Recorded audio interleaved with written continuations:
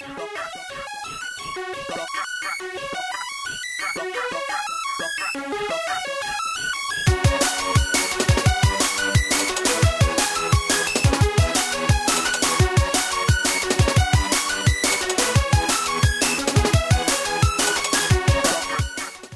one and all, to the Dark Insight podcast, the International Video Games Podcast, episode 34, recorded on Friday, the 11th of November. I am Cliff Goldsmith, as always, hosting. Haven't done it for a while, so I'm probably jibber-jabbering. Joined by two of the coolest dudes I know. On my right, I have Mr. Charles Turner. How are we doing, sir? Good, thank you. Good. On my left, I have Mr. Jeremy Greer. How are you doing, good sir? Doing very well, Cliff. How are you today? Yeah, I'm good. Bit jibbery jabbery. This is for the listeners out there. This is the third take of the intro because I don't clearly know the episode number or the date. So yeah, there we go. Other than that, things are good. So, episode 34 back in. This episode's a bit of a special episode because we've got a couple of announcements. So, first announcement that I'm going to say, we do have another person on the podcast with us tonight. He's been with us a few times, but this time he's joining us as a permanent host on the Dark Insight. He's now an official member, part of the family. Mr. Josh Crow, how are we doing, good sir? I'm very well, thank you. If you can see the grin on my face right now, it's ear to ear. Welcome to the family. Oh, thank you very much. It's not only an honor to be invited, but it's actually quite humbling to know that you guys would be willing to properly welcome me into the fold. So thank you very much for giving me this opportunity. It's really good. We thought this would be a good time because all of us are going on vacation for the rest of the year. So this is all up to you. You got to do about 8 episodes. You got to finish out, and then we'll be back. So well, I better up my game then, nice. So with that, obviously, I'd like everyone on Twitter to say welcome to Josh. You'll also find him on our Twitter now. You'll know who's talking because we're now going to be signing off with our digits at the end of any tweets on our Twitter, just so everyone knows, because obviously there's 4 of us now. So yeah, go and say hello. The other news, we have brought Josh on for a specific reason. Because we wanted, there's a lot more content out there. We didn't want to, we tend to do quite long shows, and we wanted to bring them a bit shorter, a bit more compact, but we're going to be bringing them to you every week now. It's going to be a weekly podcast rather than bi-weekly. And basically, Josh is going to be taking over the off-week show. So this episode here, technically, it's one of Josh's shows. And then we do our regular show next week. Josh obviously will be hosting it with, because we all run quite busy lives, it's easier to work it that way, and we're going to jump on when and where we can alongside Josh, but he's going to be having a good crew of rotating guests every week, so it'll be Josh and someone else and maybe one of us guys if we can find the time through family and whatnot. So expect to hear lots more Dark Insight, and yeah, so hopefully we can provide more content for you guys out there. So that's going to be cool. Very looking forward to it. I hope you all enjoy the content that Josh brings you, because I'm sure he'll bring you some good stuff like he always does. And yeah. So yes, welcome to the show and welcome to the family for sure. So, thank you very much. Awesome. Pleasure to be here. Good.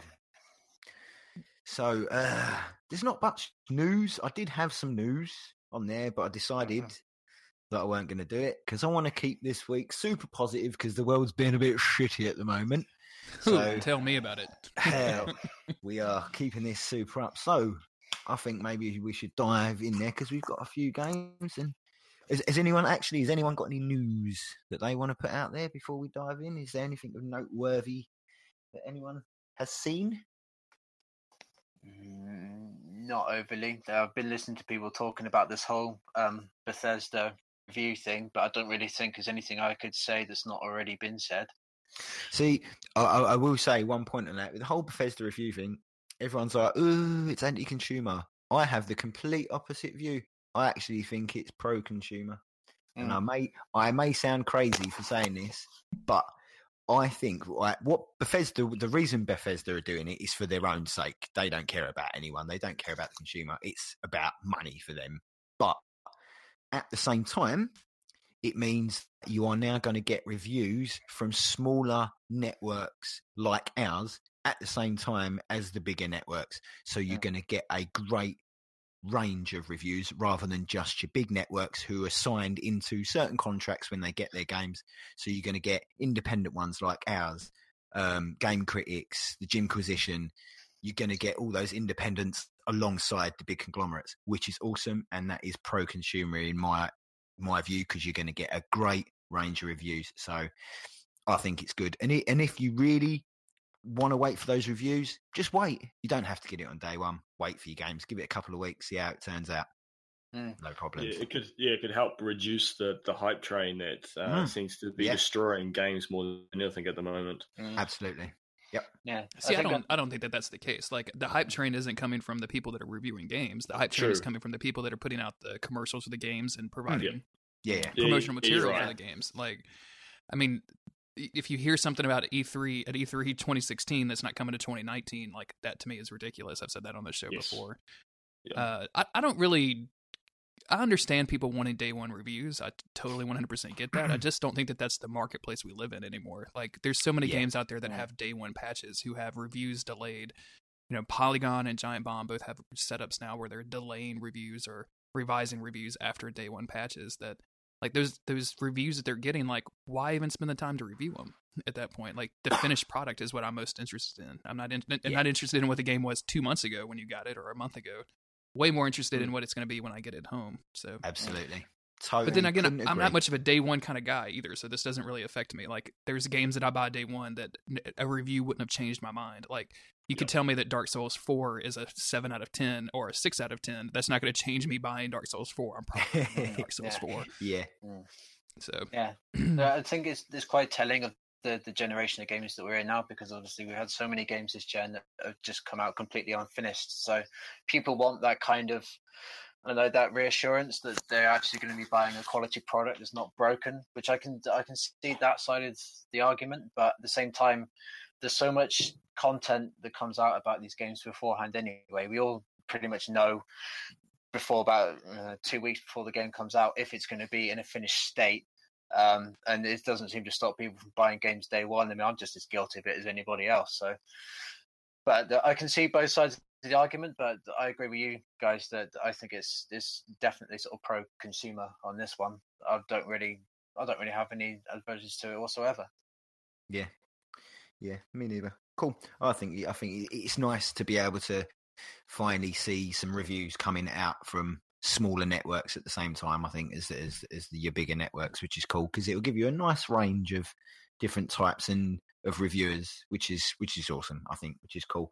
Because we don't have to have games on day one, we really don't. No, but I mean, if you're the type of person that's going to go, right, I'm going to buy it day one, you're probably going to like it anyway. Like Final Fantasy 15, I'm getting that day one. I don't care about reviews, and I know I'm going to enjoy it. So yeah, man, well, everyone hates. Go on. No, I was just going to say, to put it this way, pretty much every game that's come out recently, I've got day one. So, yeah, I've seen actually read reviews. I can't remember the last time I read one. Well, except for the ones that are on our website, and that's why I supply this because I enjoy the read. They're more of a discussion of the game, not necessarily like your typical kind of review trying to sell. Like you see on GameSpot, I tend not to read those. I prefer to listen to people's opinions that I respect, like you three, or those folks on Twitter that we follow, and I'd rather learn about games that way. More of an unbiased opinion. Yeah, I totally agree. They're the sort of reviews I prefer as well, when they're more opinion articles about the game rather than just slap a big score on it, 7 out of 10. And the problem is with a lot of like your IGNs and GameSpots, they tend to use a 6 to 10 scale. No one seems to use 1 to 5 anymore. Like, it's like those numbers don't even exist. It's just like, for me, a mediocre game is a 5 or 6. To them, you tend to find a 7 is a mediocre game. I'm like, well, no, that's not mediocre. Mediocre's like in the middle. It's 5. Yeah, it's a bit messed up. Yeah, cool. Anyone else? Any news for any more? I've just been missing in action. I just got internet yesterday afternoon. My new place. So True. No idea what's going on. Not a lot by the sounds of things, Jeremy. Anything in your head?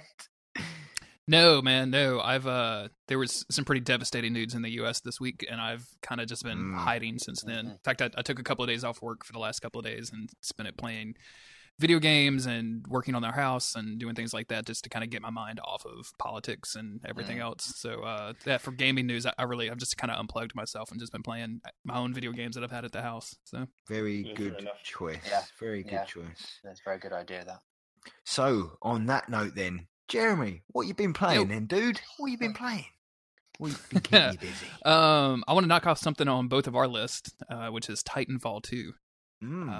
This game was kind of on my radar when I found out it had a single player campaign, because as most people know, the Xbox One exclusive prequel to this, just a normal Titanfall, didn't have a single player game. It was pure multiplayer, which doesn't really tickle my fancy, even though it had like giant looking mechs and all that stuff is cool. And it had kind of fallen off my radar a little bit until CJ from Twin Humanities started talking about it, and then all of a sudden it seemed like everybody on Twitter was talking about it. So I'm a pretty weak-willed guy, and I saw that and I was like, fuck it, I'll buy it. So I bought it. And just want to say, I'm not sure that it's worth the $60 right now if all you're going to do is play single player, but I will say that everybody owes it to themselves to play the campaign. The single player campaign has some of the most crazy and original level design that I've seen in a video game in a while, and it's so much fun. It is an absolute blast. Cliff, I know you've got this, right? This is on your list, so yeah, yeah, totally agree. That like I haven't touched the multiplayer whatsoever. I can't be bothered. Campaign, loved it. There's some of the best first person platforming in a game to date in this game. Some of the level design is absolutely spectacular. Like it kind of, I don't know whether you felt the same, Jeremy, but it kind of felt like it started out sort of. It's a bit Call of Duty. Oh, okay. But a few missions in, it kind of took a swing and started changing for the better. And I was like, wow, okay, this is super cool. Doing things that I wasn't expecting. Yeah, but the thing for me, and I haven't played a recent Call of Duty, so this could be just totally out. But the reason I didn't get that is just because of the way that the movement feels, and how easy it is to do the wall running and the double jumps and like the slides, and like it. As soon as you do like a slide into a run, into a wall run, into like a double jump, into a melee attack, and just like stomp on some dude with your feet, like all of that stuff, like just feels so natural in your hands. It's just incredibly cool. Like. The very first level is the basic like training level, and it's just instantly like you're just running around in this beautiful environment, and you're just like wall running, like you just jump at the wall and it just does the thing, and it just feels I can't get over just how well it controls. Like it just controls super well. And then how much better to the first one does it control? Like is there a much? See again, I never played the first one, so I'm not. Oh, you never actually got okay. Yeah. I would say it definitely feels cleaner and tighter. It feels a bit tighter, yeah. But yeah, there's like go on, Jeremy. I was gonna agree with Cliff that like the game starts out and you as a dude, you don't really have like a mech thing or anything, so you're just I guess it could probably feel like Call of Duty in that regard, where you have arenas filled with dudes that you're kind of moving through in order to complete an objective. But again, moving through those areas is totally different than I've ever seen in a first-person shooter, and that was super cool. And then once you get to the mech, and then once you start getting to the more original levels, it's just kind of mind-blowing. Like it's just, and it keeps up that pace the whole game. Like I know people have said like there's a couple of middling chapters, and then the ending was real strong. To me, like it kept getting better and better and better.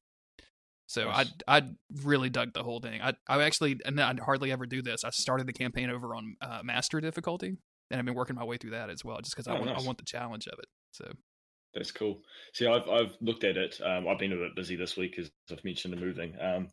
But last night I went out to get dinner for the family, and I went while I was waiting for my order. I popped into the game store, and I was seriously looking at it because I've heard that because it's been sold in between Battlefield 1 and Call of Duty, the sales aren't that good but apparently from what I've heard, it's better than or as good as these other games. It's just these other games are such big hitters that it's probably suffering in sales. And so a part of me wants to just support it, just so we see more of games like this. Yeah, I'm super disappointed that EA decided to release this game 2 weeks after Battlefield and like a week before Call of Duty. They've basically sent this game out to die, and it sucks because it's such a good game. And that's part of the reason I want to actually pick it up. So I might actually just go do that. But yeah, really good to hear that it's a good game. I see a lot of support like that on Twitter as well. It's just saying, hey, if you like original single player campaigns, like you should probably put your money down and actually buy this game. So yeah, I don't know. Like, there's a level. I don't know if you remember it, Jeremy. I'm not going to completely spoil it for anyone, but there's like there was a level is like got floating platforms sort of scattered about, and you're like from there to there to there. So, oh man, some of the just. If all first-person shooters could do their platforming like this game, we would all be super happy. The platforming in this game is beautiful. You never get. I'll talk about it in a little bit, but I've been trying to complete the King's Fall raid in Destiny, me and some other dudes, and that has some pretty heavy platforms in it, platforming sections in it, and by God, are those fucking terrible! Like, especially coming off of Titanfall 2, like. Titanfall 2, I think I could jump across a map and land exactly where I would want to land. And in Destiny, like I could jump like 4 inches, and I don't know whether I'm going to jump 2 or I'm going to jump 18,000 feet and just go to a different game. Like, it's ridiculous the way the jumping works in that game. So you could touch a tiny little ledge and it will bounce you 10 feet or whatever. Oh, absolutely. You know exactly the section that I'm talking about, don't you? Yeah. Are you talking the bit with the wall of penises, as everyone likes to call it? Mm-hmm. The penis rams. Yeah. Superb. That bit's that bit is so funny. Mostly like you get across and then there's always like a couple of people just like getting pounded by them things across the arena. It's just like, oh yeah. You're like waiting 20 minutes like, come on dudes. Are you the person that's always getting hit then? The first time we went through, I guess this is a good time to go into Destiny because I've been playing a lot of Destiny. So the first time we played it, I definitely had a lot of troubles, and I was like the last person to get across that whole thing. And it's strictly because of that. Like, number one, I'm playing a Warlock, and I guess the Warlock has kind of a double jump anyway. Like, everybody else seems to be able to just like hit another jump in the middle of their jump and go up higher. The Warlock doesn't seem to work like that at all. You have to kind of double tap at the beginning and then just kind of control your descent, and that kind of sucks. Yeah, the Warlock has that horrible float jump. Exactly. Yeah, it's a horrific jump. But I'm not going to like start over with a different character at this point. Like, that's not going to fucking happen. But the overall, like the King's Fall raid is actually quite a bit of fun if you remove the platforming sections. Like, I really enjoy the weird mechanics. I guess, number one, have y'all done this before? Cliff, I think you have. Vader, have you done this? Oh, yeah. I'm still yet to do any raid. Okay. What about you, Josh? No, I haven't done any raid yet because it's difficult to find the time and enough people to dedicate that time. So I desperately want to do it, but obviously because we all live in different time zones, it's such a pain. Yeah. But they introduce all of these interesting mechanics, like and it's really difficult to explain. Like my buddy Brian Wade, who's been on the show before, was kind of shepherding me through this, as well as a couple of other guys, and he would try to explain the setup to each little section as we got there, and he would explain it pretty well, but then we'd actually start doing it, and it took us actually doing it for me to understand like what the hell he was talking about. But you're doing stuff like trading auras, and like if you have the certain aura, you can damage a thing, and that's how you actually take down a boss or something. Like, and there's all of these different things that you have to do to be able to get that aura and shoot things in a certain order and all of this other stuff. It's really interesting and cool, and I can't help but think like, man, I wish the normal missions had this. Like, not to the extent that you need 6 people, but like the normal missions in that game need a lot more variety. Like, why they can't pull some of this stuff from the raids and put it in that main game, I don't understand. Yeah, I've said this so many times. Like, that is what kept me locked into those games, is raiding sort of 2 or 3 times a week with a couple of different characters. Just, I fucking love the raids. The raids are so good, and some of the earlier ones like Vault of Glass. that's a spectacular raid. It's so good, and the mechanics. Everyone has to be doing their exact thing, or it just fails. Like everyone's got their own job to be doing in the mechanic, and yeah, it's super cool. Fucking love the raids, man. So cool. Yeah, I just don't like that they block all the good content behind these barriers of you need 6 people, and of a certain level that you can speak together. It just seems crazy. All this cool content's being blocked by these barriers that a lot of people just can't get past. The thing is, though, it's kind of an MMO style setup, and most MMOs have this with the best content with the raids. It's always been this way. We all know it's not really an MMO, though. They keep saying that, but it is like with this section specifically with these raids, it is exactly really that. It is an MMO. Like there's no other comparison that you can make to it. Like it's grinding for better gear, and it's doing the same thing over and over with like 6 or 8 guys. Or girls or whatever. Like it's exactly that. And I totally get. Look, we still haven't finished it. We ran it twice, and both times we just came up on it like deadlines. Like last Friday, a couple of dudes just had to leave. One guy had to go to work. I was 45 minutes late to lunch with my family because I was trying to get it done. This week, one guy had to go. Patty was with us from Twin Humanities. Pat had to jet and go do some other stuff. Brian had to go. Like. If you take 3.5 hours to do something, and that's granted, 3.5 hours is a long time because we had some new people, and I'm really bad at platforming. What raid are you trying? The King's Fall one, where you take down orcs. So you're basically doing the longest and most awkward raid out of all of them. Yep, that's what it sounds like. But it is fun. Like we got up. Both times we got up to the very end where we were actually taking on orcs, and it was a lot of fun. We just couldn't put everything together. So you got all the way to fighting Oryx at the end? Yeah, both times. Oh, that's cool. Mm-hmm. That's cool. That's not too sad then. That's quite good. Oryx can be awkward, but especially it's just a matter of like the communication of calling out like, hey, you need to be like, okay, we're going to number all of these, and like you need to be on pedestal number 2, and okay, whoever's on pedestal 2 go now, whoever's on pedestal 3 go now, like that kind of thing. Like you really need people in there to know what they're doing, or somebody there to kind of walk you through it. So the best way to do it, what we do is like you have where the orb is, you have say the orb, and you have pedestal 1, 2, 3, and then they rotate whenever the orb drops, so you always have the same pedestals, and then it's easy to do. And if you lose one, you have a switch out. There's a couple of mechanics that work perfectly every time. It's a shame I couldn't jump in your gate. Every time you bloody raid, I'm not about. I know.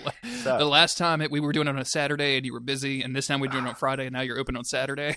I know. I'm just like, we're gonna be trying it again though. Like we'll be, and obviously we're a little bit US focused. Although, like I said, Patty was there, and we had another guy from Europe there who was there today too. So. If anybody out there listening wants to join up, and Josh, this of course includes you, like I'm putting calls out on Twitter to say like, hey, we're trying to get a raid organized for such and such date. Like book a couple of hours off and see if you can make it happen. So it's always just the timing of it, isn't it? Yep. Yeah, they've got to be so awkward with it. And then I'll finish up just real quick. I haven't played a whole lot of stuff. I actually left off something over here, but I need to put in. I played some Dark Souls 1. I had an idea to recreate my Karmic Justice low soul level build on the Xbox One, or the backwards compatible version. Because there's a possibility that save may be gone now, which I'm kind of upset about. But anyway, and my idea was to do it on stream and kind of make a let's play out of it. And that'll be like my last Karmic Justice stuff that I ever do, because they're probably never going to put that spell in the game anymore. But I just could not get the Xbox to reliably stream whatsoever. The whole interface with this Xbox One is just garbage. Like, number one, every tutorial I looked up, everyone said, "Oh, well, if you want to start streaming, just say the word start broadcasting." Well, I don't have a Kinect. I don't have a mic hooked up. Like, I can't just say start broadcasting.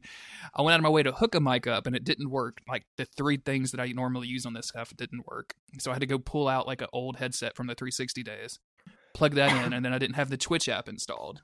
And then once I got the Twitch app installed, I had to like snap it. So now half my screen's gone from the Twitch app. And then even then, once I finally managed to get streaming, it would stream for about 5 minutes and then, just stop for no reason. It's really frustrating. With the Xbox.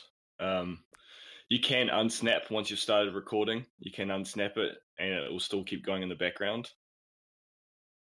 But see, I tried that; it just instantly failed. I didn't know if that was me, if that was unsnapping it, or if it's just the unreliability of that app to streaming. So yeah, and like I've done it where it won't stream if me and Odin, and I've streamed when it's just me. But when I've tried doing like co-op games, me and Odin streaming together, it just won't do it. See, that's so weird. And this coming from the PS4, where this is incredibly easy to do on PS4. Like, there's a box to say, like, oh yeah, include everybody's audio, and hey, are you sure you want to do that? Yeah, sure. Like, there's a button on the controller that just does it. Like, it's just, it was a frustrating experience. Yeah, which is really disappointing because I actually had a whole lot of fun. I played the opening section up until first time you get to Firelink Shrine, and I had a whole lot of fun playing it. I kind of really want to go back to that game now. I don't have a hookup. I don't have like a thing hooked up anymore where I could hook up my old capture device. So I'm gonna have to figure out a way for all this stuff to work at some point. But yeah, I had a whole lot of fun with it. So if I can ever get the Xbox One working, I will probably start streaming that. In the meantime, I'll probably start streaming Bloodborne because I want to do a Holy Moonlight Sword run. Well, I've been streaming Bloodborne, so if you're ever on, I'm always up for jumping on because I've been streaming Bloodborne lately as well. I'm just so back into that game big time. Huh. And then the last thing I want to talk about is a game. It's actually an iOS game, and it's called Dungeon Warfare, which is it's a tower defense game. So you have a map. Enemies come from one side of the map. They're trying to get to your the heart of your dungeon. So you're trying to kill all these heroes and knights that are coming to kill you. And you can lay traps. You can have spike traps, poison darts. You have like rolling boulders that will squish people and all this other stuff. I just want to give it a shout out because it was a very great distraction during some pretty terrible nights this week. So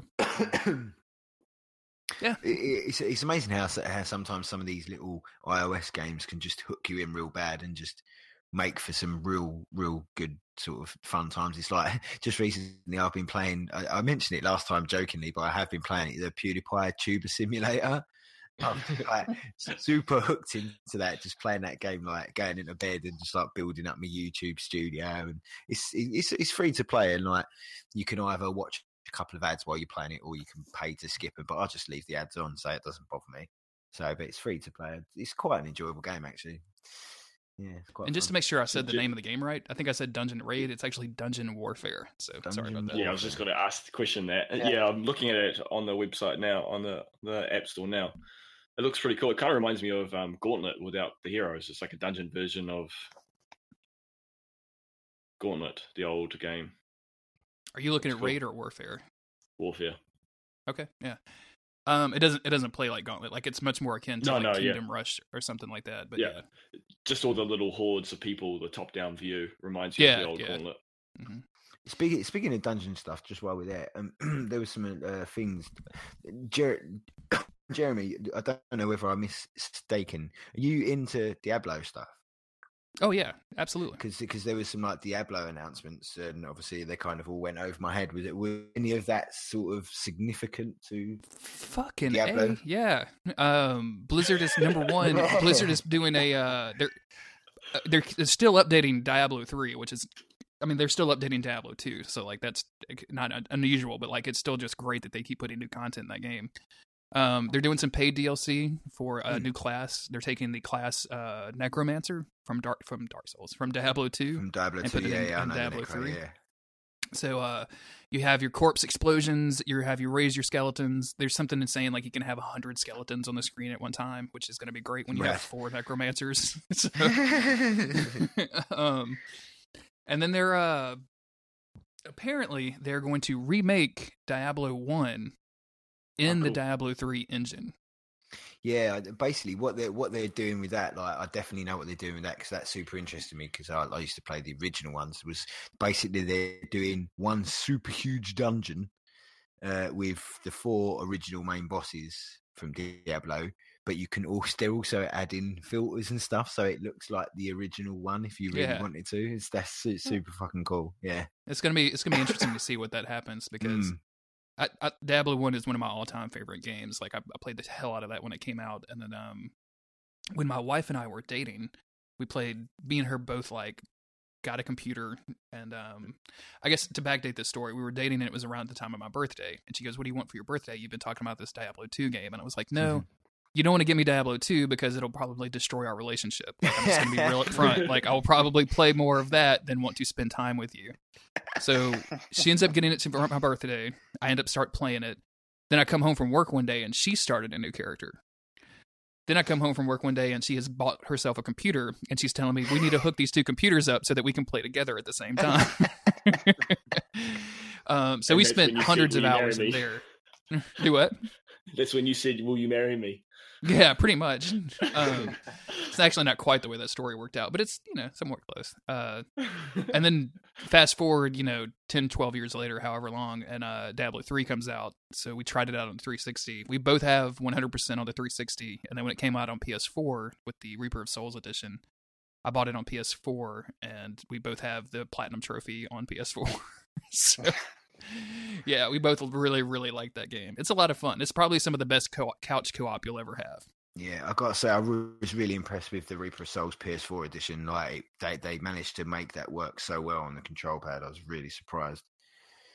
Yeah, they nailed it. It's so much fun to play, and it's apparently dramatically different than the PC version, which is in my mind a good thing. Like, you can play both if people want to. So yeah, I bought Diablo 3 when it first came out on the PC, and fuck, did I not enjoy it. I was very disappointed because obviously I was a big Diablo 2 fan. So then I got the Reaper Souls edition on PS4, and that just, much better. It was really weird. The Diablo 3 PC launch was very, very terrible. Like their loot system just, you had to grind for incremental upgrades to any of your loot. You didn't really have much of an end game. It took forever to get through the story. The story was kind of bad. The story still is very, very bad. But when they did that, they did the same release. They did Diablo 3 vanilla for consoles. They did for 360 and PS3. And that was their introduction of their new loot system that would have, like, you got a lot more legendaries and a lot more fun items. And then they removed the real money auction house. So no longer could you, like, pay money to get items. You just found everything in the game and traded them. That's right. All of that was just phenomenal. We bought the vanilla version and just were over the moon happy with it. Mm-hmm. So, yeah. Nice. Super cool. I've been wanting to try the Diablo for a long time. Diablo 3. I just never really picked it up, but maybe it'll be a fun one to play.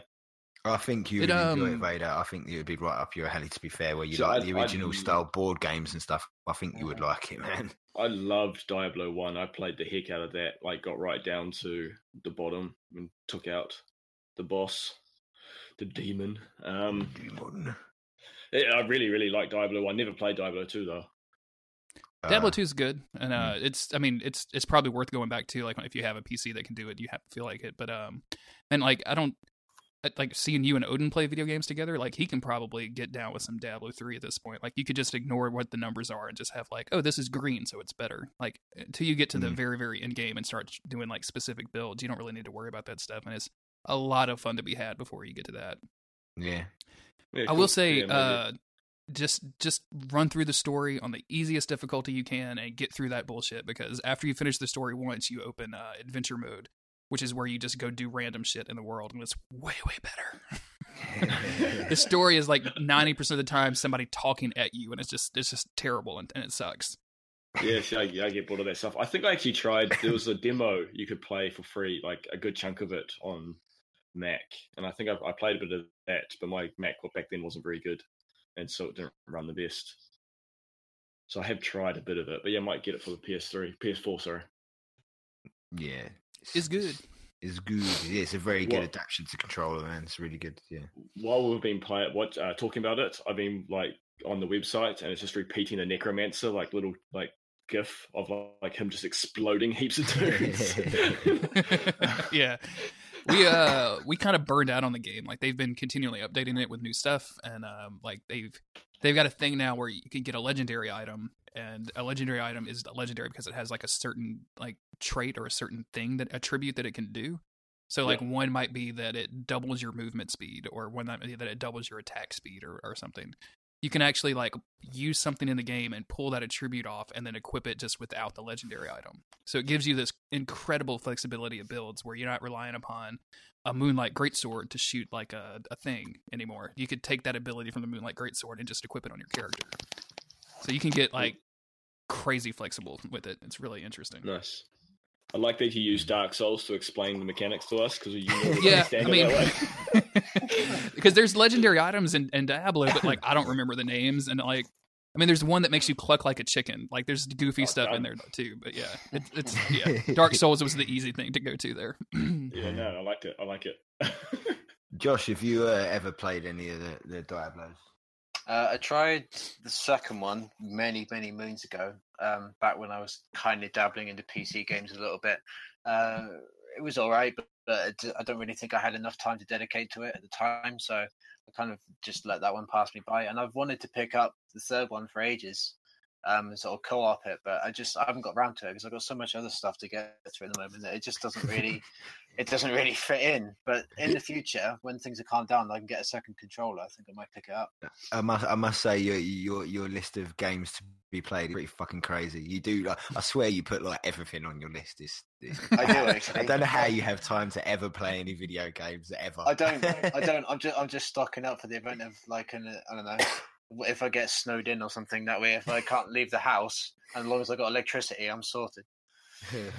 Cool. Dear. So what have you been playing then, Josh? While we're on that note, what have you been playing? Right, I've gone back and I've played the Batman Return to Arkham collection. I'm interested to hear your thoughts on this because I've been umming and ahhing about getting it. So it's really good. I'm surprised that given how people have been sort of kind of putting it down because they said that technically it's not as good as they thought it would be. Yeah. But I honestly think that it's actually really nice what they've done to it. The people are kind of right when they say that the atmosphere is gone, particularly when you're playing Asylum, because they kind of got rid of the grain and it doesn't make it look so murky. But honestly, I can't really tell that much of a difference. It's still got the dark brooding atmosphere and the dark tone to it, and it just the outfits in particular, like you can really see where the detail has gone in, because obviously we're using is it Unreal 4 I think they're running now for this one. So you can really see what the engine is capable of giving them in terms of power if you're able to sort of try and get the character in a position where you can see the actual character model properly, and you can see like the proper textures of the outfits and how the textures sort of change from, like say, the cowl to the actual suit and everything. It looks absolutely incredible. Would you say it's one of those things where people say, "Oh, it's lost its gloominess"? Would you only really sort of notice it if you had them side by side kind of thing? But if you're just playing it, you're just like, well, it's Batman. Yeah, definitely. I think it's the kind of thing where you'd have to have the previous experience of the older game, or the older version of the game, should I say, to really notice it properly. I think if you're going to just sort of jump in and claim this is your starting point, I don't really think it would be enough to sort of raise a complaint out of you. It's not like the worst example of it is with the Silent Hill HD collection, when they took the graininess and the fog out of that, they kind of sacrilege. Yeah, exactly. It lost the artistic feel, because obviously that's all part of the world. Whereas this one, it doesn't feel like what they've changed detracts from the world. It doesn't feel like it benefits it, but it doesn't feel like it detracts from it either. So you can kind of give it a pass, because it doesn't do anything to hamper your experience. And when I was playing Asylum, this is actually I think it's the ninth time I've played it now. So I'm basically just going through the motions. I know exactly where I'm going, exactly what I'm doing at all times. I just sit back and say, this game is amazing and I love it. But what I will say is, I think a lot of people are going to hate me for this, actually. I actually prefer City to Asylum. I've always considered it to be a better game, personally. I knew you were going to disagree with me. A low groan from I knew it. My first proper episode, and I knew that we wouldn't see eye to eye on this one. Yeah, I always have. I feel that it strikes the balance perfectly between, obviously you've got the constricted area that Asylum gives you, but then in Arkham Knight they give you too much. The open world they give you, although it looks nice, it's just a little bit. Yeah, it's just too much. I mean, it's nice to be able to sort of really go around it in the Batmobile and everything, because that is what being a Batman is all about. But they just give you too much, and it's kind of overwhelming, and you haven't really got too much to do. Whereas in City, just kind of it takes the best of both worlds, where you've got kind of like an open world, but you've still got the linearity of it as well. So I know City like the back of my hand. I know exactly where to go to get to whatever I'm doing. And I just feel that the tonality of it is absolutely spot on. I prefer the story as well. I think that the story is better set up. I don't really care too much for the whole Bruce Wayne thing at the start, like Bruce Wayne getting into politics and all that. But obviously, it needs a setup. But yeah, I've always preferred City, and although. Go on. I will say I definitely agree with you on the point that it is more balanced than with your open world and your linear areas. As you say, Arkham was definitely far too open. Arkham Knight. Yeah. And obviously, your Arkham Asylum was just basically a run of corridors. Yeah. I really sort of enjoyed Arkham Asylum's story, bar the final boss. I thought the final boss was dumb as balls. It was, yeah. It was, definitely. Do you know what? Like, coming to think of it now, like, all these years, I'm like, Asylum. Coming to think of it, I think I might actually be... City and Asylum might be kind of on a level for me, I think, actually. Yeah. I could understand why. Yeah, I could understand why. And it's only because, although I've played Asylum 9 times now, I've spent a bigger amount of actual time in City. I think I'm in probably coming up 300 hours I've put, because this is like the third iteration of it I've done. I did the 360 version, the PS3 version, and now this version. So all of that put together is probably close to 300 hours now. But it wasn't until this playthrough that I noticed that the story in City is actually quite short when you sit there and you think about it. I didn't realize just how short it was until I went through it on this latest run. You can do it in about 5.5, 6 hours, really. Yeah, if you just mainline it and not do any of the side stuff, then you can, get through about 5. Yeah, you can. But then I kind of like that, because it means you've got like a pretty good story, which is, it doesn't overstay its welcome. So you can get you can finish it and think, that was quite a good story. I enjoyed that. Now I've got at least 40 hours worth of just stuff to do. I've got all the Riddler stuff and all the side quests and all that. So that most of the time I find is actually spent just sort of going around the world and doing all the extra stuff, and that's where the meat of the gameplay is and everything. So, but I've been deliberately putting off playing these games again because I knew they were going to be re-released, and it's the same with BioShock. When that came out, I tend to sort of make a point of playing those games on an annual basis. But because I knew that they were definitely being re-released, I thought I'd actually put it off, and I'm glad I did, because it's really, I just love those games so much. Absolutely adore them. Yeah. One thing I have heard, I don't know whether you've noticed it at all, but I've heard that there's a lot of frame rate issues in these versions. There is, but then I do seem to recall there being a few frame rate issues with the last versions as well. So I don't let it stop me from actually enjoying it too much, because I do seem to remember, especially like say if you're surrounded by a group of guys, and then every time you take out the last one, when you've got like this sort of cinematic camera, I always found the frame rate was just awful on that in the last game. So I just think, well, it's obviously a problem that's just been taken from iteration to iteration. So they might genuine remake. Yeah, definitely. So keeping it authentic.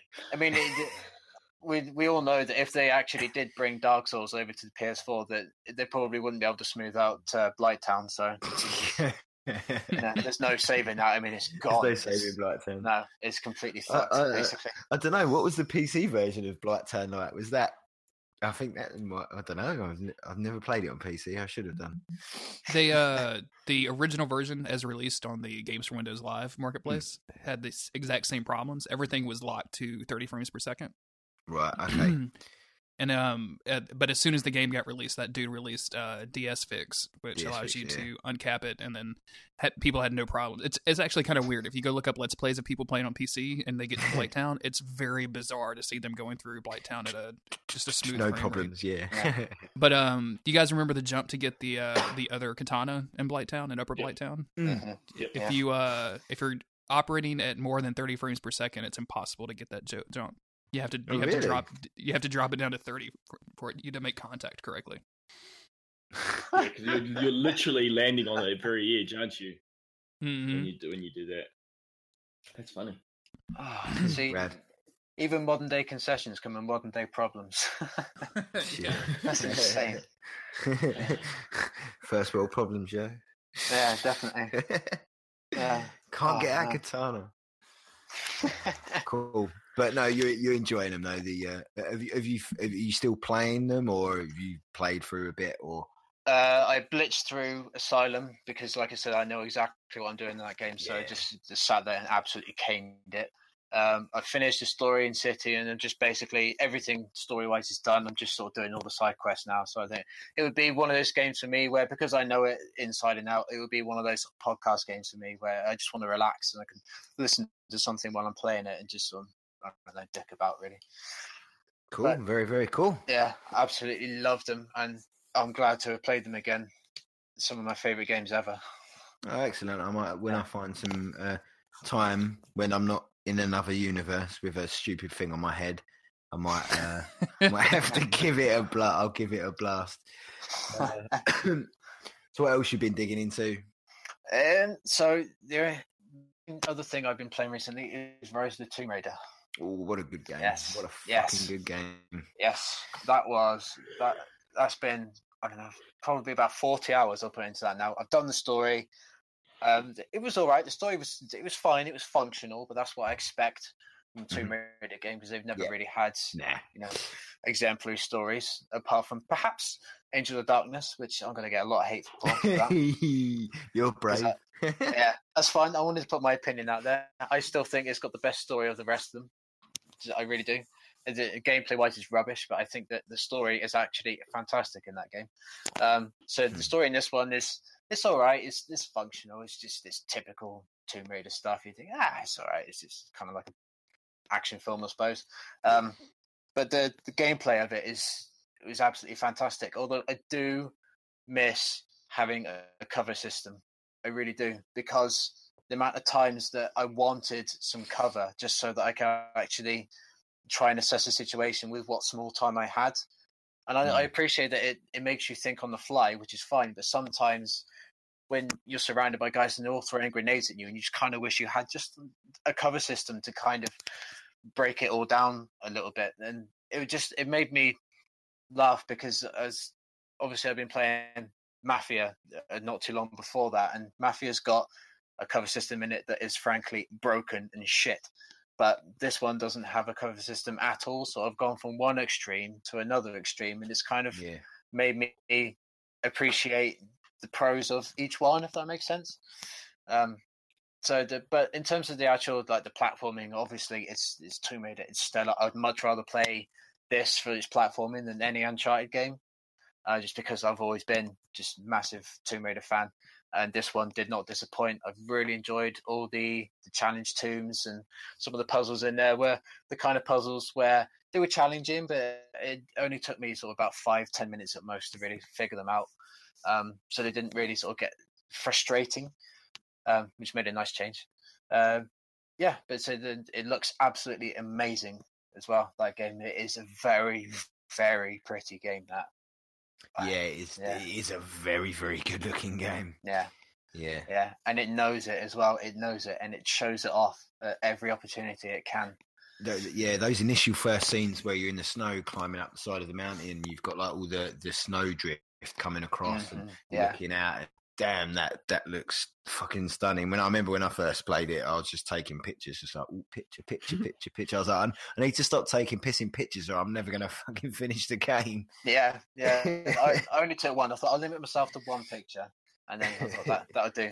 But I mean, it's just one of those games where I felt compelled to just continue playing, and I took care of every area as I went through it. So I tried to get as much stuff, collectible stuff as possible. And then when I knew that I was coming to the end of it, because it just seemed like, this is obviously going to be the climax, I went through and took care of all the other collectible stuff and actually managed to get the 100% completion on it. And that was time very well spent, in my opinion. And yeah, awesome.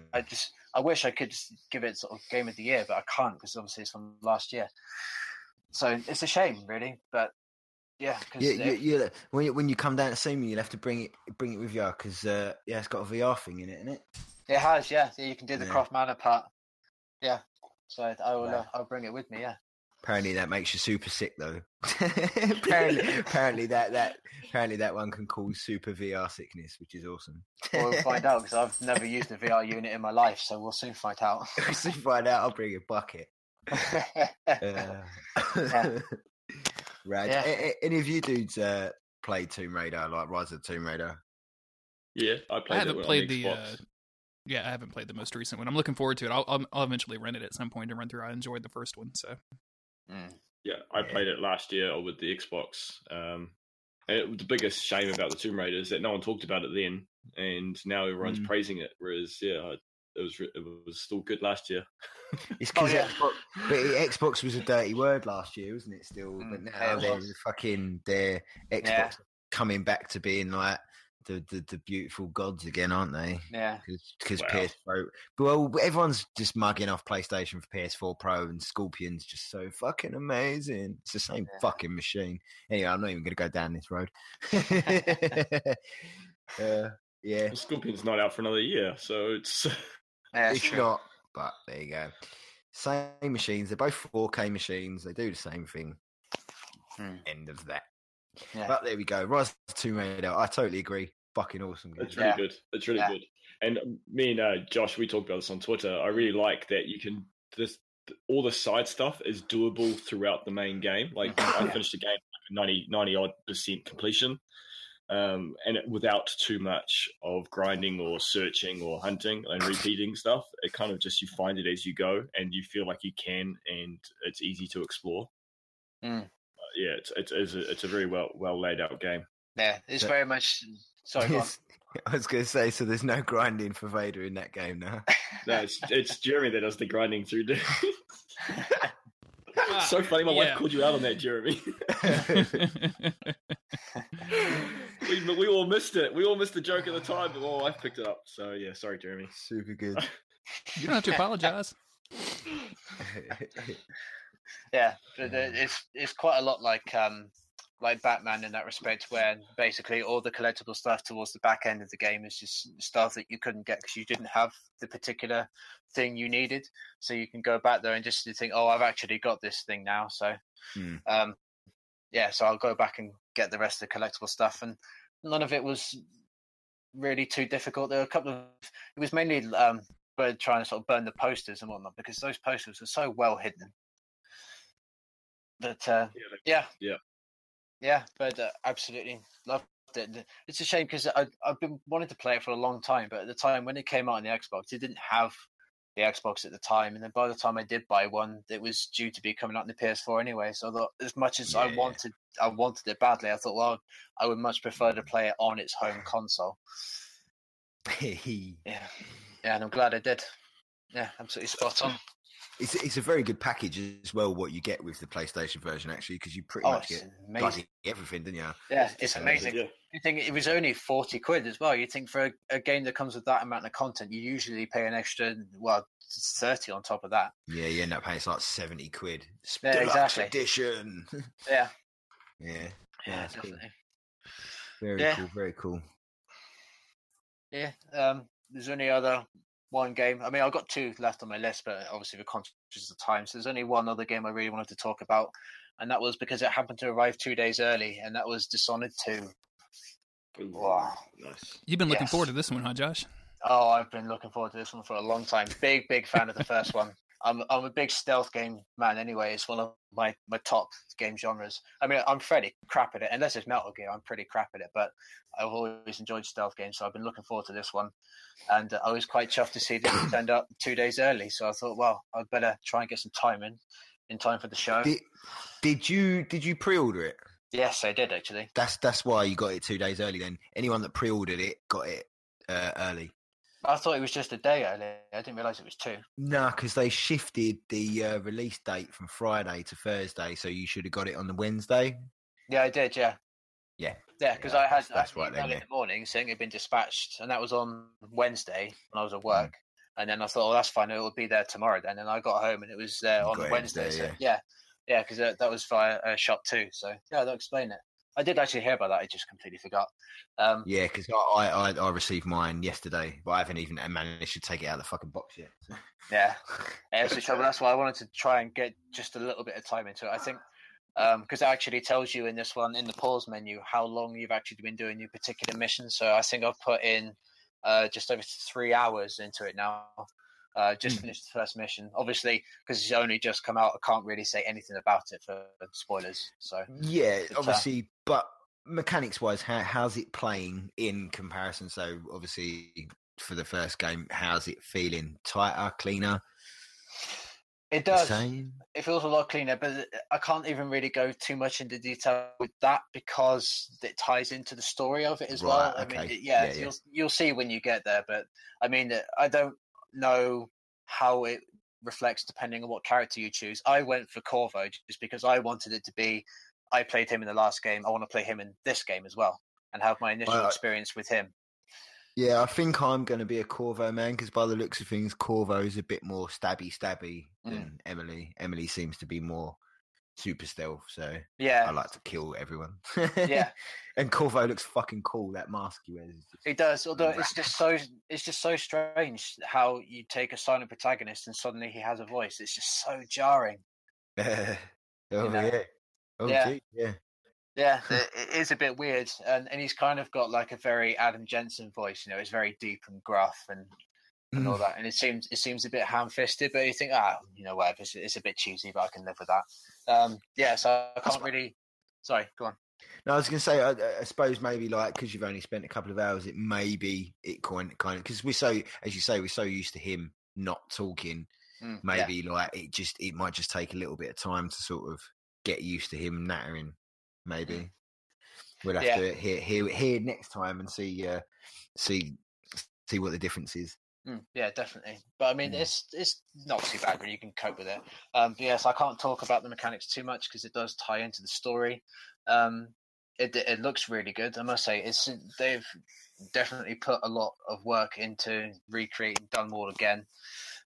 It's just absolutely stellar to look at. It's one of those places where, obviously, because it was made by some of the guys that made City 17, so it's one of those places where it's very much about the attention to detail and the environmental storytelling, and they do a fantastic job of conveying that through this one as well.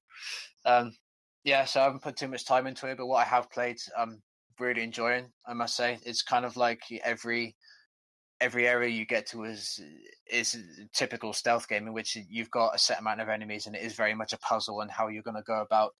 Are you going to kill them all? Or are you going to manage to sneak past them or whatnot? And I'll be able to talk about it next time when everyone else has had a chance to play it. But so far, what I've played, I'm really enjoying it. Yeah, question. Yeah. Can you play Dishonored 2 without playing Dishonored 1? Or is it just not worth it? It does tie into the story from the first one, yeah. So you might. You could probably read a rundown of Dishonored 1 if you didn't want to play the first one. Yeah, well, I said to somebody at work today because he bought it as well on the Xbox, and he said he didn't play the first one. And I said that it does tie in with the story, but to be honest, the story of the first one is kind of loose. So you could probably just read up on it and get the gist of it and think, okay, I've got enough now to really continue with the game and not feel like I'm actually disjointed from the world. So you could probably do that. Because you said you're playing as Corvo to continue your story or your progression from the first one, just so you have that feel. So if someone came new to it and they just played as what's the girl's name? Emily. I didn't know it. Emily, yeah. Would that help? Like if they just took her, because she's new to the games, isn't she? She's new to the game. She is a character from the first game. She's just sort of grown up in this one. So you do kind of see the exposition between her and Corvo, and you see the relationship between them obviously, so like I said, I can't go into it too much, but once you see the relationship between them, and it certainly helps if you have the relationship from the previous game as well, in conjunction with the situation that you're in right at the start of the game. But you could probably read up on it, or just maybe like watch a video of just the cutscenes or something, and that would give you enough to go on. I wouldn't say you'd necessarily need to go through the entire game, because I think the actual gameplay, it's got the story that sort of carries it, but that story kind of takes a bit of a backseat compared to like the actual targets that you have to take out within the game. So yeah, I'd just say you probably just read it and then just go into the second one. Because I've got the first one on PS3, but I just never seem to turn the PS3 on. Yeah. Well, I mean, they do a version of this one where if you buy it, you get the definitive edition for free. For PS4, yeah. Yeah, so you can actually have that. Although the definitive edition I found didn't actually really look as good as I was hoping for. It didn't really do anything to change it. I think all they did was 1080p. I don't think they added any extra texture work or anything like that. No, I don't believe so. They just bumped it up to 1080p. Yeah. So it's standard. It comes free with the Dishonored 2. You get some editions. You have to buy the right thing. I think they was doing some deals. I think. Yeah, I don't think it's too dear though. Really. Nah. No, it's only like an extra tenner, I think, on top of it. Because obviously the definitive edition has been out so long now that you can pick it up pretty cheap anyway. Not here. It's still $80. The definitive edition of the first one. Yeah. Yeah. I always forget that your country likes to bleed you dry for money. Yeah. That's like £40. Bloody hell. That's the full price of a brand new game almost. Yeah, it is. Yeah, it's like $10 cheaper, $20 cheaper than that. Dishonored 2. Dishonored 2 is $100 with a T-shirt, and then Dishonored 1 is $80. See, this is one of the reasons why I now rent. Shout out to Dom. Dom, you're a ledge over at Boomerang Games. He's really cool. He's wanting to and chatting to you. Super cool dude. Like I deal with him all the time now. He's basically, I've had a few things like my mate had some issues with his account. Dom sorted it out for me straight away. Got all that sorted. Super great customer service. Awesome. Just like. I pretty much get my games on day one of release, no problems. And at the moment, my list on Boomerangs is literally like 15 VR games. Yeah, so we just need that here. Bring Boomerang to NZ. Super cool. Super cool. But that's what I've been playing. So then, nice. Vader.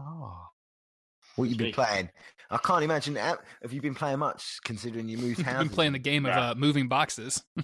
He's been playing moving boxes. I've been playing Tetris with moving trucks. Yeah, not a whole lot. I've just got internet yesterday, as I mentioned earlier. So I'm kind of really annoyed. I got into the Gwent beta, and I got the email like on Monday, Tuesday, and I've been sitting there waiting like all week to get the internet. Come on, internet guys! And I kept mucking around. Then finally got on yesterday, got home from work. I'm like, okay, I'm going to play games all night. Sat down, tried loading up the code, and it's like, already been redeemed. It's like, what do you mean it's already been redeemed? So I figured I must have, because it kind of, the Xbox, Jeremy, you mentioned you had problems with the Twitch app and trying to stream with the Xbox. I just find the Xbox user interface just terrible. Like, the operating system's so clunky and fiddly, and it's always jumping to things you have no idea why. And so when I hit redeem, it kind of did something weird, and then I think it loaded, but I can't work out how to download it. If I have redeemed it, I can't find it. What you need to go to is there's a tab where you go to My Games, and there's a tab for ready to download. Yeah, it's not in there. Yeah, well that's fucked then. So I was super excited to play. I really like Gwent. I've got the physical versions. I got both the DLCs with the physical versions. And I played the physical Gwent with Odin occasionally. And I was really looking forward to playing this beta. But I didn't play that. So it's a game I didn't play. Oh, that's and then, just real quick, because I don't know if either one of you tried. I know actually, Vader, you told me you tried your codes. I got into the Steep beta on PS4. just this past weekend. I guess it's open this weekend, or it's a closed beta this weekend. It's an open beta next weekend. But they gave me 3 codes to get other people into it, and all 3 were already redeemed by the time that I gave them out, which seems really bizarre to me. Yes, that was the next thing. Next thing I was just about to move on to is that I went to switch on the PS4 to try the Steep. I was like, at least I can play some Steep. Thanks, Jeremy. Nope, that didn't work either. Yeah, so I don't know what the deal with that is. And by the way, that game is cool, and I hope that it's $20 when it releases. Yeah, well, it's not going to be $20. I can tell you that now. Yeah, it just seems weird. Like it happened. It does seem to happen that sometimes they'll hand out these beta codes. I swear they must hand the same code out to a few people, and just whoever gets it gets it. Yeah, I had that this week actually because I had Call of Duty turn up, and I thought, well, it came with some extra stuff for Infinite Warfare, and I thought, well, I don't really care about Infinite Warfare. I bought it from so I'm not really going to use this code. And I put a call out on Twitter to see if anybody wanted it. And a few random people just actually got in contact and said, I'll have it. And some guy added me on PlayStation and said, can you send me the code? So I sent him the code and he tried to redeem it and it just wasn't working. So there seems to be a thing going on with just codes not being able to redeem themselves at the moment. That's a brand. That's weird though. That's a code out of a brand new game though, eh? Yeah, because he asked me, he said, Did you get the code from an email or something? I said, no, the code was in the box. He said, I'm giving it to you because I have no interest in using it. So I obviously haven't redeemed it myself. It's just brand new out of the box. So I ain't got a clue. Very weird. Strange. But games that I have actually played and the games I haven't played, this month, Xbox Gold, you get I Am Alive. And I played a bit this morning. I've played it. I think I got it free on PlayStation Plus. Yeah, I must have. Because I played it 3 years ago on PlayStation, but never finished it. And I really like it. It's a really cool game. It's. Do you guys aware of this game or know this game? Yeah, I know this game. Yeah. Yep. Yeah, I'm familiar with it. I think I played it a little bit of it at some point, but I didn't really get into it. Yes. It came out, I think, before The Last of Us, and it has the exact kind of same setting sort of thing. Except there's no clickers, there's just humans. But it's like the game starts and your main guy has just gone on, before the world kind of went on to a huge disaster, he just flew across the States. I think he's from New York originally. I think that's where it is set, around that place. Maybe Boston. I don't know. Around that, the kind of the northeast part of the US, and he had just flown to Los Angeles. And then the huge disaster, and he spent a year walking back, trying to get back home to his wife and his child. And that's where the game starts, is right on the outskirts of his little home, his home suburb. It's a survival game. I know, I really like it. It's simple. It was only a DLC game, I believe. So it's a lot cheaper. It's not as big as The Last of Us. I really like the combat in it. It's real kind of janky and a bit awkward, but it kind of, when you get it and you get into scenarios where you're actually fighting, it really feels like you're Denzel Washington in Book of Eli.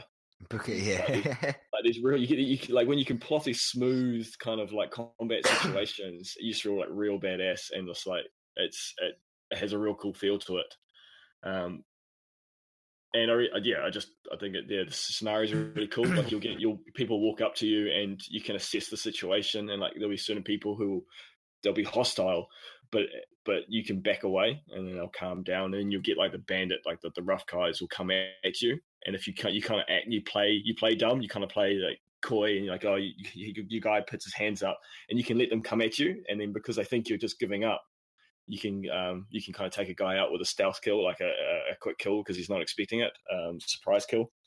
And then it freaks all the other guys out, and you can play on the different enemies have different states of mind. So some are more timid or scared, and so you can target them first.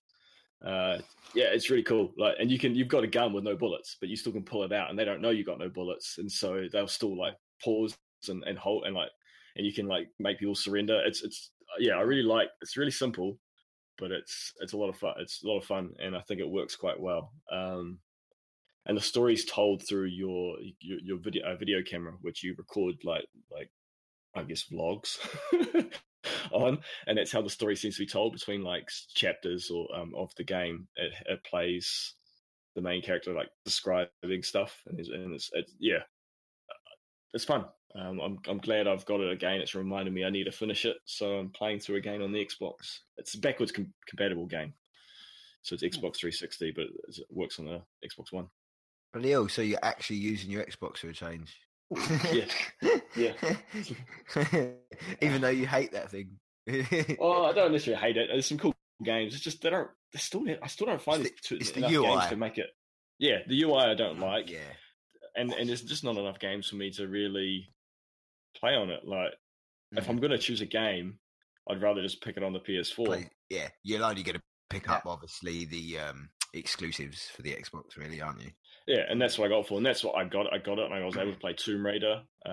Quantum Break was great. There's a bunch of games that I've played, and I've really enjoyed it.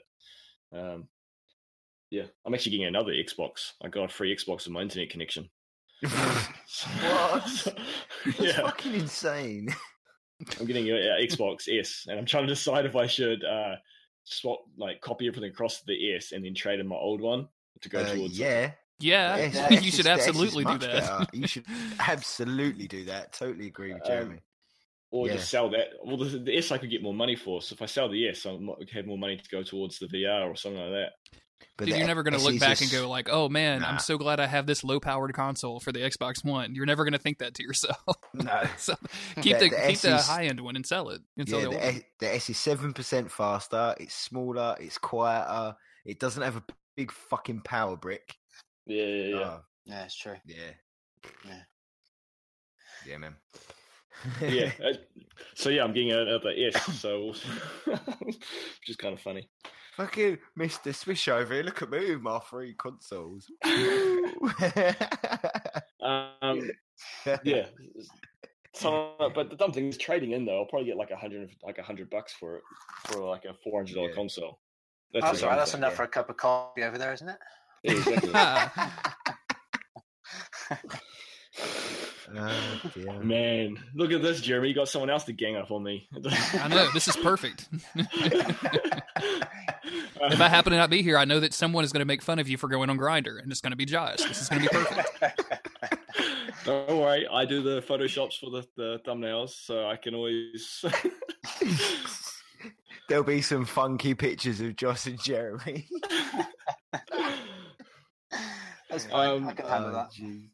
And the other, I'm going to talk about this off-Switch game. I'll talk about my number 3 game. Just tried it quickly. I've actually been waiting for this game because I saw it. I never knew it was going to be great, but it's another couch co-op game I can play with Odin. It's called Super Dungeon Bros.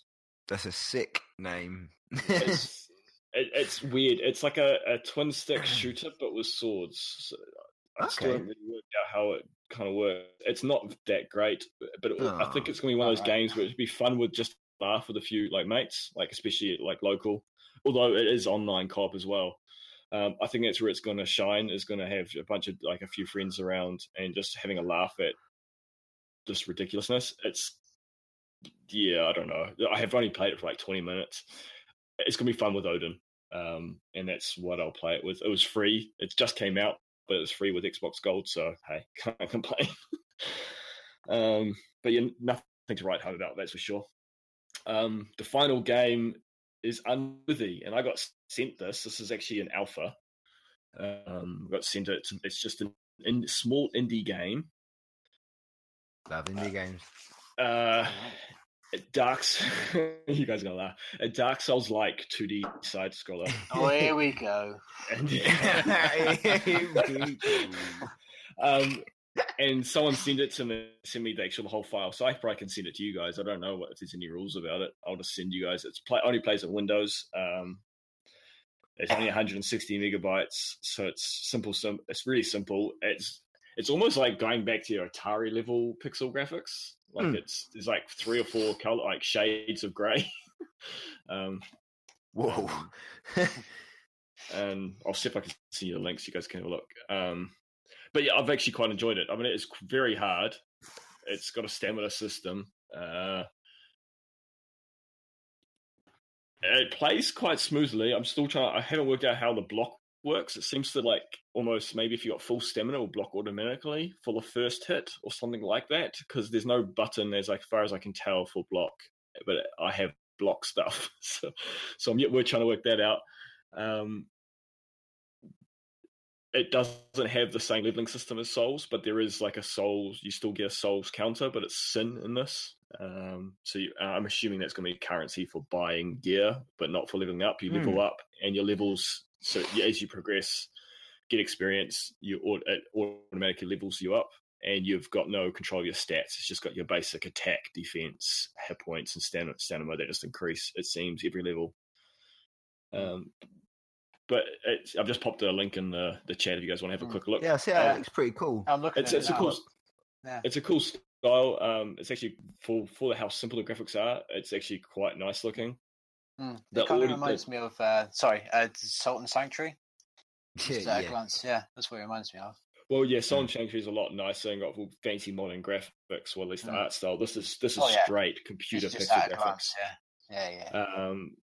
And it's a lot simpler than Salt and Sanctuary gameplay-wise and mechanics-wise. Thing is, though, like, the gameplays don't always make great graphics. Exactly. And for that was do you know what I just realised? That was the worst sentence that out of my mouth ever. Great graphics do not make a good game is what I meant to say. I knew exactly what you meant.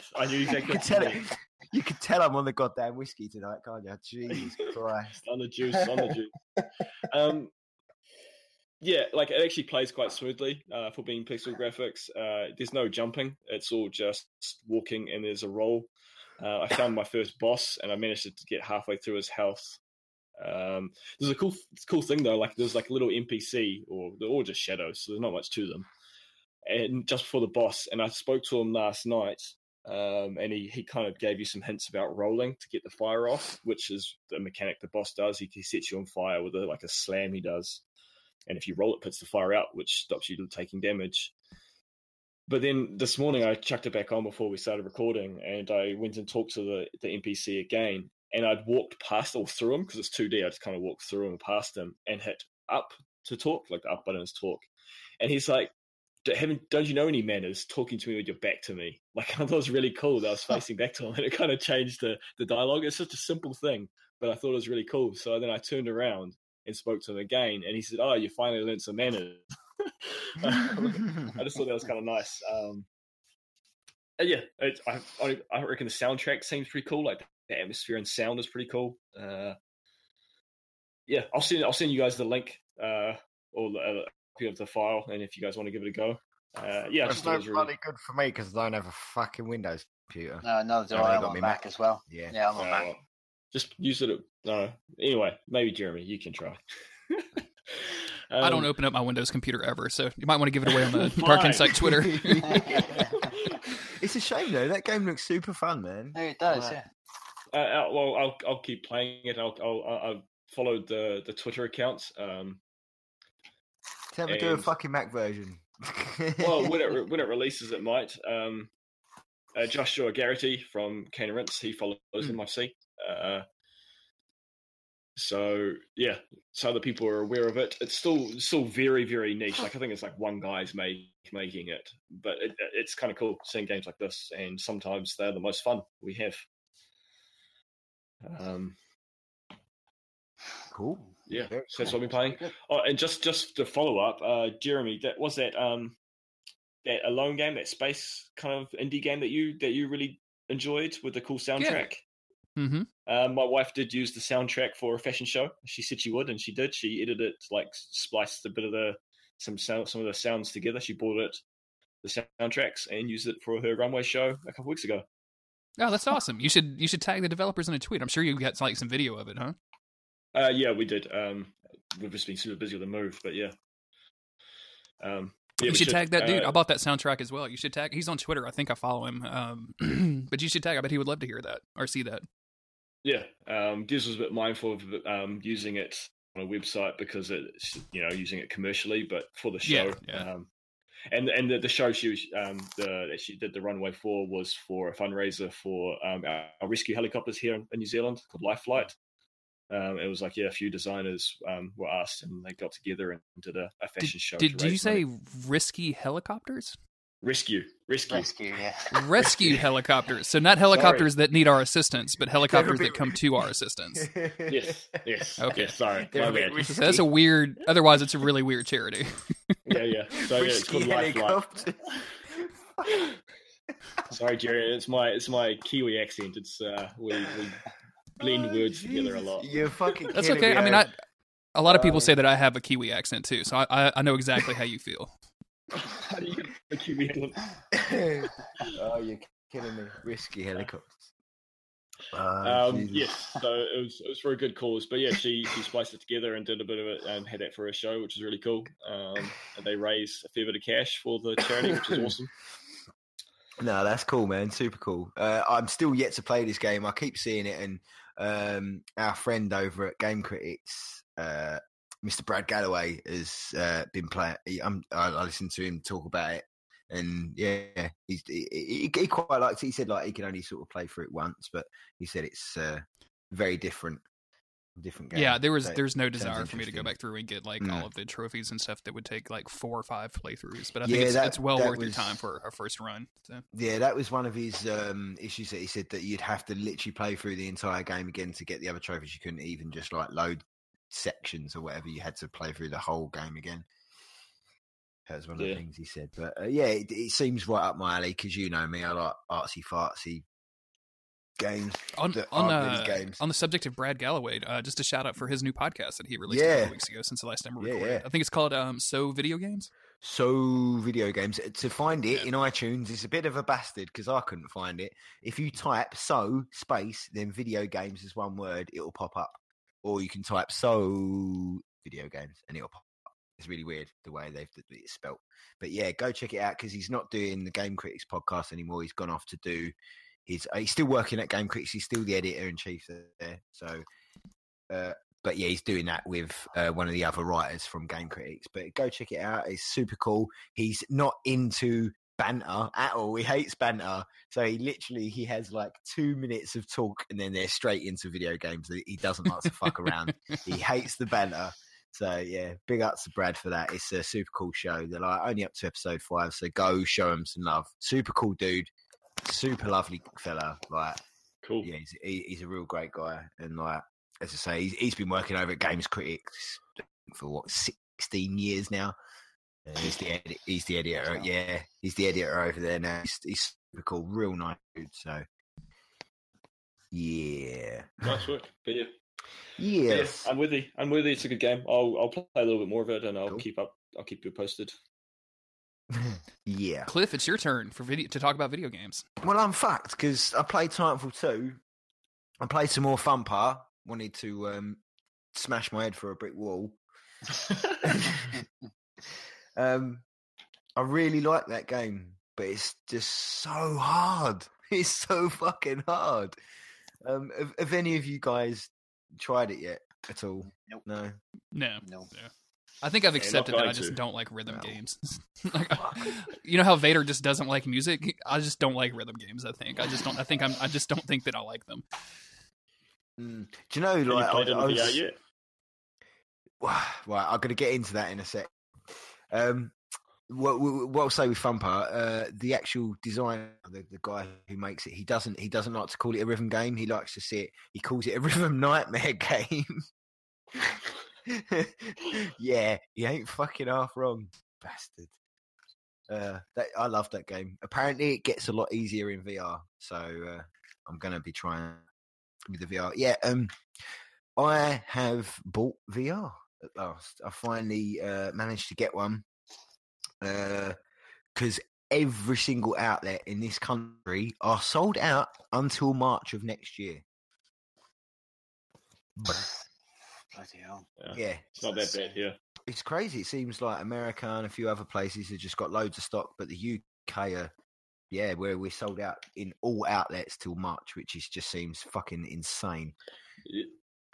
Yeah, that's crazy. The initial shipments sold out here, but I think they had like 3 per store, if that.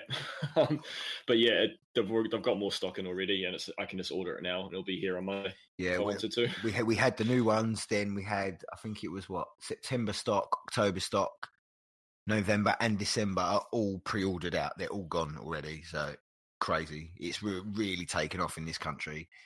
But I basically bought one on a second-hand site in our country called CEX. But it's all boxed, all sorted. But the good thing is with them, it actually comes with a 24-month warranty, which is crazy because electrical goods only comes with a 1-year warranty. So to get a 2-year warranty with it is super fucking awesome. So, but yeah, basically it was set ready to go to be picked up by UPS today to be sent to me for tomorrow. That was ready at 9:30 in the morning. UPS haven't picked it up today. So I won't be fucking getting it tomorrow, will I? No rubbish. It sucks. Yeah, because the wife's going to hop out to a garden centre tomorrow, take my son out for a bit, but I clearly ain't getting it tomorrow now. So they had all day to pick it up from the store to go and get it and put it into the system. But no VR for Splinter. Yeah, makes me sad. But yeah, I'm super fucking excited. Like last night I spent most of the night downloading all the demos. Like I sent Titanfall 2 back this morning, so hopefully by the time I get it, I should have one game come through so I can play that. I got my room all set up, so I should have just about with a Natscock room. The only problem is, like, when I'm moving around, like, I'm caught in every angle apart from to my right at knee height. If I move my hand that way, I hit my desk. So I've got a feeling I'm going to be twatting my hand on the desk quite often. I was talking to Patty when we were doing our Destiny raid today, and he said that that dude Peter Cleaves came down and brought his VR set with him. And Patty said he was playing. I think it's whatever like gun game there is where you're like it's like a heist game or something. London Heist. London Heist. There you go. But he said every time he kept reaching for ammunition, he was just whacking his wife on the arm because she happened to be standing next to him. And he said that you're doing it automatically because you know where it is, and so you're not looking for it like you would in a normal game. So he was just leaning over, pop, pop, pop, which I thought was very funny. He's just donking his wife. It's like punching her in the arm like that. Yeah, no, so I'm super excited. Fucking love it. I can't wait. But I have at the moment, like, obviously the stats, sorry, here, look, I'll just quickly throw this out here. Look, I'll throw this in there. Where is it? Hold on. Look. Basically, obviously, I got a PS4 Pro this week as well. I can't keep up with where you are on the PS4 Pro right now. Are you? Well. Do you have it? I have it. Okay. Yeah. That's how it stands at the moment. You see it? Where it lies, rather. Yeah, that's how it has been for the past 2 days, waiting to go back to Sony. And just for the listeners at home, underneath his radiator, it's just sitting there in a cardboard box, like as if it was an empty cardboard box for a cat to play with. You have no respect for this console, Cliff. What's going on? Been tossed to the side, and I would like to keep it, but fucked if I'm paying £450 because I got it from Catalog, so they charge you more because you can pay it monthly. £450 for a console that I ain't going to see fuck all difference for on my 1080p console. Like, they made a massive deal about that you will, but every single review outlet have said you don't really notice it. You only really notice it if you got 4K. So that bad boy is going back. See, I thought that was pretty clear. HDR. Like every single review and thing that I read said that it was very specifically for 4K and HDR TVs. Sony made a point of saying no, it's for 1080p as well, and there is 1080p stuff. Like, if they're optimized, they will optimize them for hopefully 60 frames, which apparently a lot of the time is a bit of trickery pokery because it's not true 60 frames with a lot of these games. They're like added frames, and basically, yeah, the extra anti-aliasing and the boosts really isn't that noticeable on these sort of types of screen. And the screen that I play on is a 32 that I sit on top of, so it's super clean and crisp anyway. So it's completely fucking utterly pointless, and I don't really want to spend. Gone. No. If you had a HDR 1080p TV, then it would probably make a bit of difference. But it HDR would. But I still don't think it's worth £450. No, because the normal console's $350, but because I've got it from a catalog, it's $450. That's a lot of damn money. So I'm like, you know, I've got another baby on the way. I can't really justify it. I can't justify it. It was an impulse buy. It has to go. Why is it in your house? That's my question. Why is it in the house? Yeah, that's what I was going to get to. I'm glad you said that, Vader. Because basically it came right to the point, and I cancelled it a day before it was due out, and Sony refused to cancel it, and they sent it to me anyway. So I've got to basically fucking send it back to them. I was talking to a friend of mine named Lane on Twitter today. He was a former Skeleton episode guest on Don't Give Up Skeleton, I should say. Anyway, he has a 4K HDR TV, and he picked up the PS4 Pro, and he is just raving about it. He said every single game that they've updated, like he said, HDR lighting is just like it makes games look night and day different. I've heard the same thing. If you've got 4K HDR, damn, it looks fucking beautiful. But if you ain't got it, it ain't worth it. Yeah, sometime in 2017, I think I'll be upgrading to I have a 55-inch TV in the living room now. I think I want to go to 65. Yeah, same. Yeah, I'd like to, but 65. Yeah, it's quite big. I've had my 50. I've got 53, I think it is ish. But I've had that only for about a year now. So there's a very much doubt we won't be getting a new TV for at least another 5 years. So, I'm coming up on either 3 or 4 years on this guy, and we're also remodeling the back of our house, and one of those rooms is going to be like an office / studio for recording podcasts and things like that. So I can take the TV, the 55-inch, and put it back there to play games and stuff on, and then also have a 65-inch up here. So.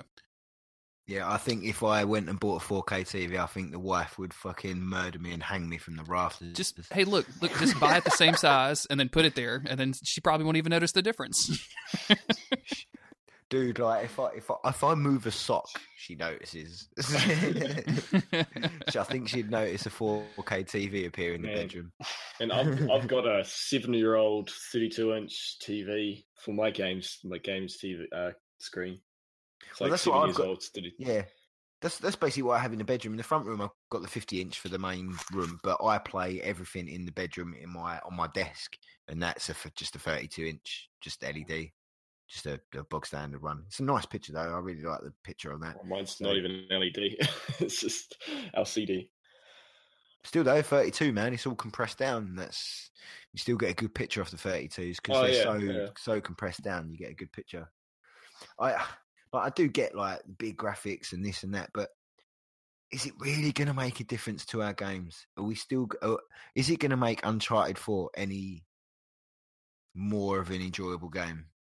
And I don't know whether I'm getting older or what, but are over the past year, Vader. Yep, you definitely are 100% getting older. We are. But I know what you mean. But when it comes down to it, it's not always just the graphics. Graphics are fun, but like Unworthy is a great game, and you could play that on any screen. It wouldn't matter because it's so simple. Any Windows screen, I think you mean, Vader. Well, yeah.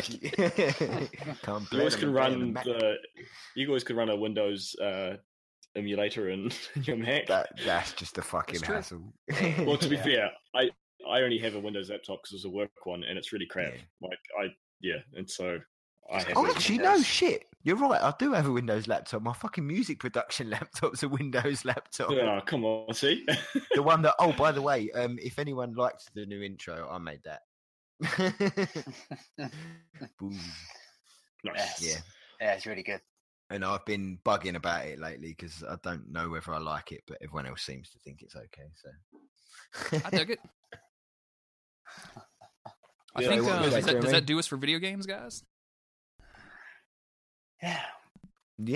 I don't think there's anything else I need to cover. I think that is the end of the tale. Next week I'll have a lot of VR to talk about because I'll have my headset by then. But yeah, I haven't been playing much, to be honest. I haven't really had an urge to play too much this week because I just wanted my VR headset. So, can we drop a couple of shout outs real quick? Yes, please do. And I'll make sure these are included in the show notes. But by the time you're hearing this, I don't remember if we're going to be releasing this on Saturday or Sunday. But this weekend, which is November 11th through the 13th, is the Duck Stream, which is the duckfeed.tv charity stream for the Transactive Group. Transactive is an organization based in Portland that helps at-risk youths that are LGBTQA. So it's a very worthy cause, especially in the U.S. now, where it seems like those at-risk youths are going to be even more at risk. So it's always a good time. But the first 24 hours is going to be Gary Butterfield and his crew over in Portland. They're doing all kinds of shit. They're playing video games. They're recording episodes of podcasts. They're doing all kinds of stuff. The second day is going to be Cole Ross on his side in Cincinnati. He's playing all of the Resident Evil games in order, starting with Resident Evil 0. I knew you guys would get a kick out of that.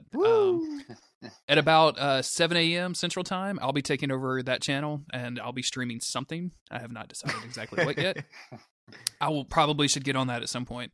And around 9, our friend Allison by Proxy will be taking it over. And I think she's planning on streaming some VR stuff because she just got her headset and she was testing it. I've been talking a lot with her. Hopefully, because that time's more me, I might be able to jump in then and throw some dollar bills around.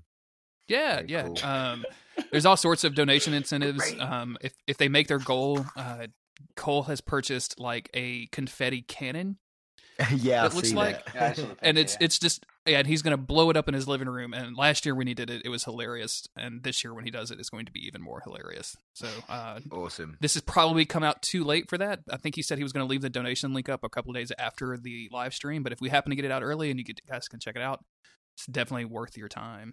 And please do jump in, and even if you can drop like a couple of bucks, it's for a super worthy cause. Like me and Jeremy were involved in the Duck Spring, sort of a baby version of it, and they raised a nice amount for it as well. Super worthy cause. Please do get Duck involved. Spring is the exact same thing, except it's the Duck Feed community runs it, so it's not run by Cole and Gary. So.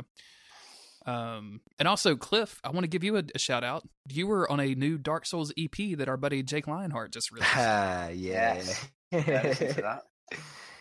Yeah, it's real good, man. I really enjoyed it. I gotta say, absolutely killed it, man.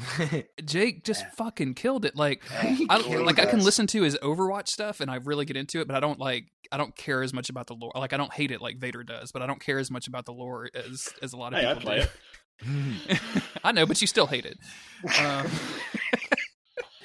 But him rapping about Dark Souls and like making a joke about Blighttown and the frame rate plummeting, like that shit is just my jam. And it just like I made my wife listen to it, and she was like, "This is really good," because she likes rap music as well. So props to our buddy Jake, and we'll definitely get a link in there. I need to go buy it. I haven't bought it yet. I need to go purchase it. So.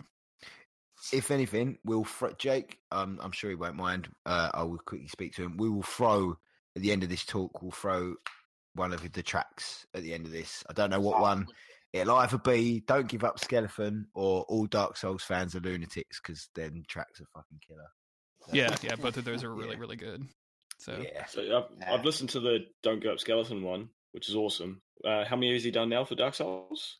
There's 5 more besides that. Total of 6. Nice. Well, I'm going to have to check those out. They're good, and they're very narrative. In the intro. Yeah, and Cliff is in the intro, which is very, very good too. I kept expecting you to rap. What happened? Why didn't you rap? I can't fucking rap.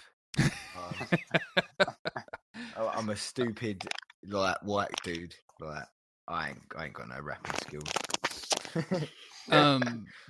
So before we get to our credit section, I just want to mention the structure of the show going forward. We are going to go to a weekly podcast. Next week will be me and Cliff and Vader, and then the week after will be Josh hosting the show along with a couple of guests. And from that point on, we're pretty much going to just flip flop. So there'll be one podcast that's hosted by one of the three of us, one podcast that's hosted by Josh. People may move back and forth between those episodes. There's no set structure.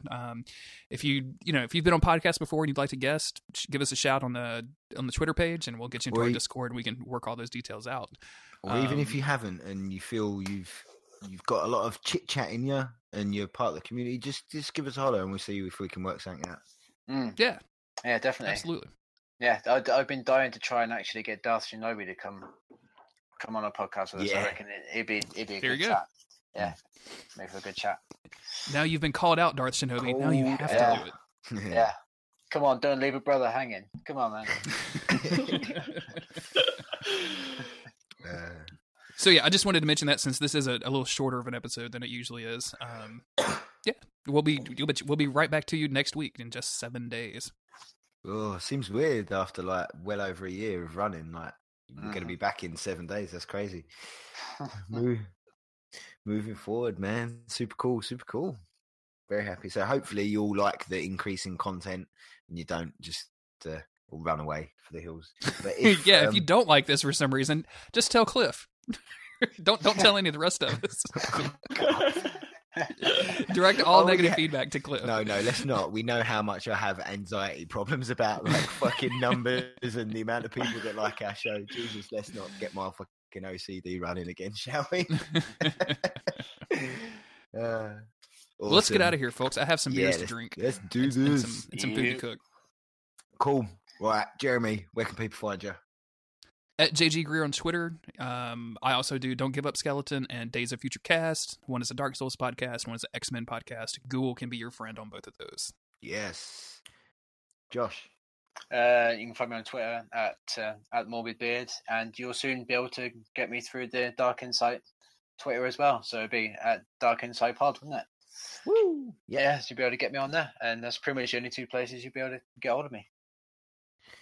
Vader, where can we find you? We all know. Vader Van Odin. And come subscribe to our YouTube channel. I'm going to just say it now because me and Odin want to chat with you on Twitter. On YouTube. We want comments so we can respond and have fun playing games and sharing them with everybody. Yeah, super cool channel. Go check it out. It's super fun. And obviously you can get me at Twitter at Cliff_Goldsmith on Twitter. On YouTube, I'm now streaming on YouTube. I fucked off Twitch because I kept having problems with it. So I'm over at YouTube now. You can find me at Decrepit Gaming. You can get me at the Dark Insight. So once again, thanks to everyone for tuning in. Thanks for supporting us. Drop a like, subscribe, all that malarkey, codswapper. And we shall see you in 7 days. Adios. Bye. Bye. What do you think? Wake up in the undead asylum, locked in. Oscar with the key through the ceiling, dropped in. So I make my move through the undead hallways. All of these undead, they looking at me sideways. I find a bonfire, so I set it ablaze. There's more than fire as I step into a haze. I feel regenerated somehow, and I'm wondering what is it I'm gonna do now. I press forward through the grim prison. I can hear someone in pain, so I start to listen. With a boulder through the wall, a man fights death, but Oscar chooses to speak to me with his last breath. Gives me an Estus flask and confides in me. I might be a chosen undead on a journey. I don't know what it means, but I know he's sincere, and it's with his help that's gotten me here. So with a bow, I accept his gifts. He tells me to make sure that I keep my wits. Where I'm headed to and what's up ahead, there's so many possibilities for this undead. Don't give up, Skeleton. Don't give up, it's a skeleton. Don't give up, it's a skeleton. Don't give up, skeleton.